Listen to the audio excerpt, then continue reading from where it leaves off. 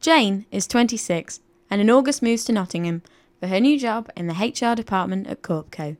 She rents a new flat in the Lace Market, shiny, furnished, and the size of a large shoebox. When Jane moves in, there's a letter waiting for her from Electra, the energy provider. But with many other things on her mind, she doesn't get round to looking at it for a month. It turns out the flat was built with an energy monitoring toolkit included that provides Electra with detailed real-time information on her power usage. Jane was supposed to pick an energy plan to go on when she moved in. Without it, Electra has put her on the default plan, which just so happens to be expensive. When she calls Electra, they use the data collected from her monitor to help recommend a better plan. The man on the phone seems to know more about Jane's lifestyle than she does. For a moment, she catches herself feeling guilty about not showering every day.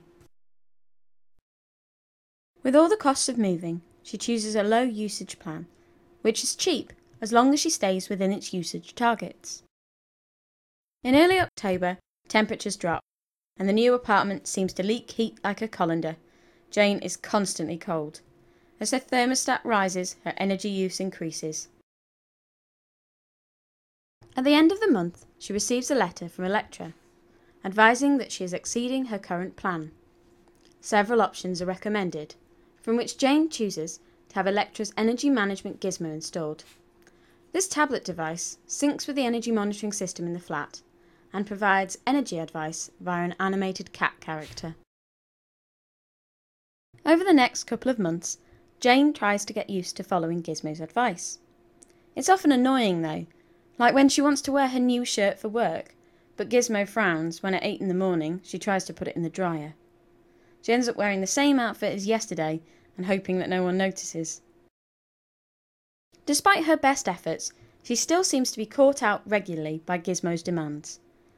And, as they depend on what everyone else is doing at the moment, they're not always predictable. She also doesn't like the way he actively encourages her to use energy when it's cheap.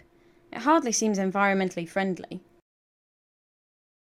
In mid-November, Corpco suddenly moves Jane's office from the city centre to the outskirts. With no public transport stopping nearby, she needs a car. But the new city congestion charges mean that it will cost a bomb, unless she gets an electric vehicle. With the help of a government subsidy, she can just about afford the deposit to get one on credit. She gets the car linked to her energy plan, for which she has to set out the hours when it will be in use. Outside these usage hours, Electra will use the car's battery as a store for any excess energy on the grid, and as a source of energy during peak loads. As a result, when, 2 weeks later, Jane tries to get into work on a Saturday to meet a looming project deadline, she finds the car battery is flat. She has no option but to get on the bus and then walk the last 20 minutes in the freezing cold, muttering under her breath the whole way. In January, Jane's new boyfriend Kev begins to stay over more often. His flat is on the other side of the city, and the arrangement suits them well. Gizmo is less pleased, however, about what this means for Jane's energy plan. Just having 2 people in the flat raises demand. Plus, Kev is not one for planning, or for that matter, being told what to do by a weird little green cat. Gizmo spends a lot of the following weeks frowning, and when Electra sends a letter warning Jane that she's outside her usage limits, her and Kev row. The guy on Electra's helpline suggests that Kev could bring his energy plan with him from his flat and merge it with Jane's. Kev agrees, but only after another row.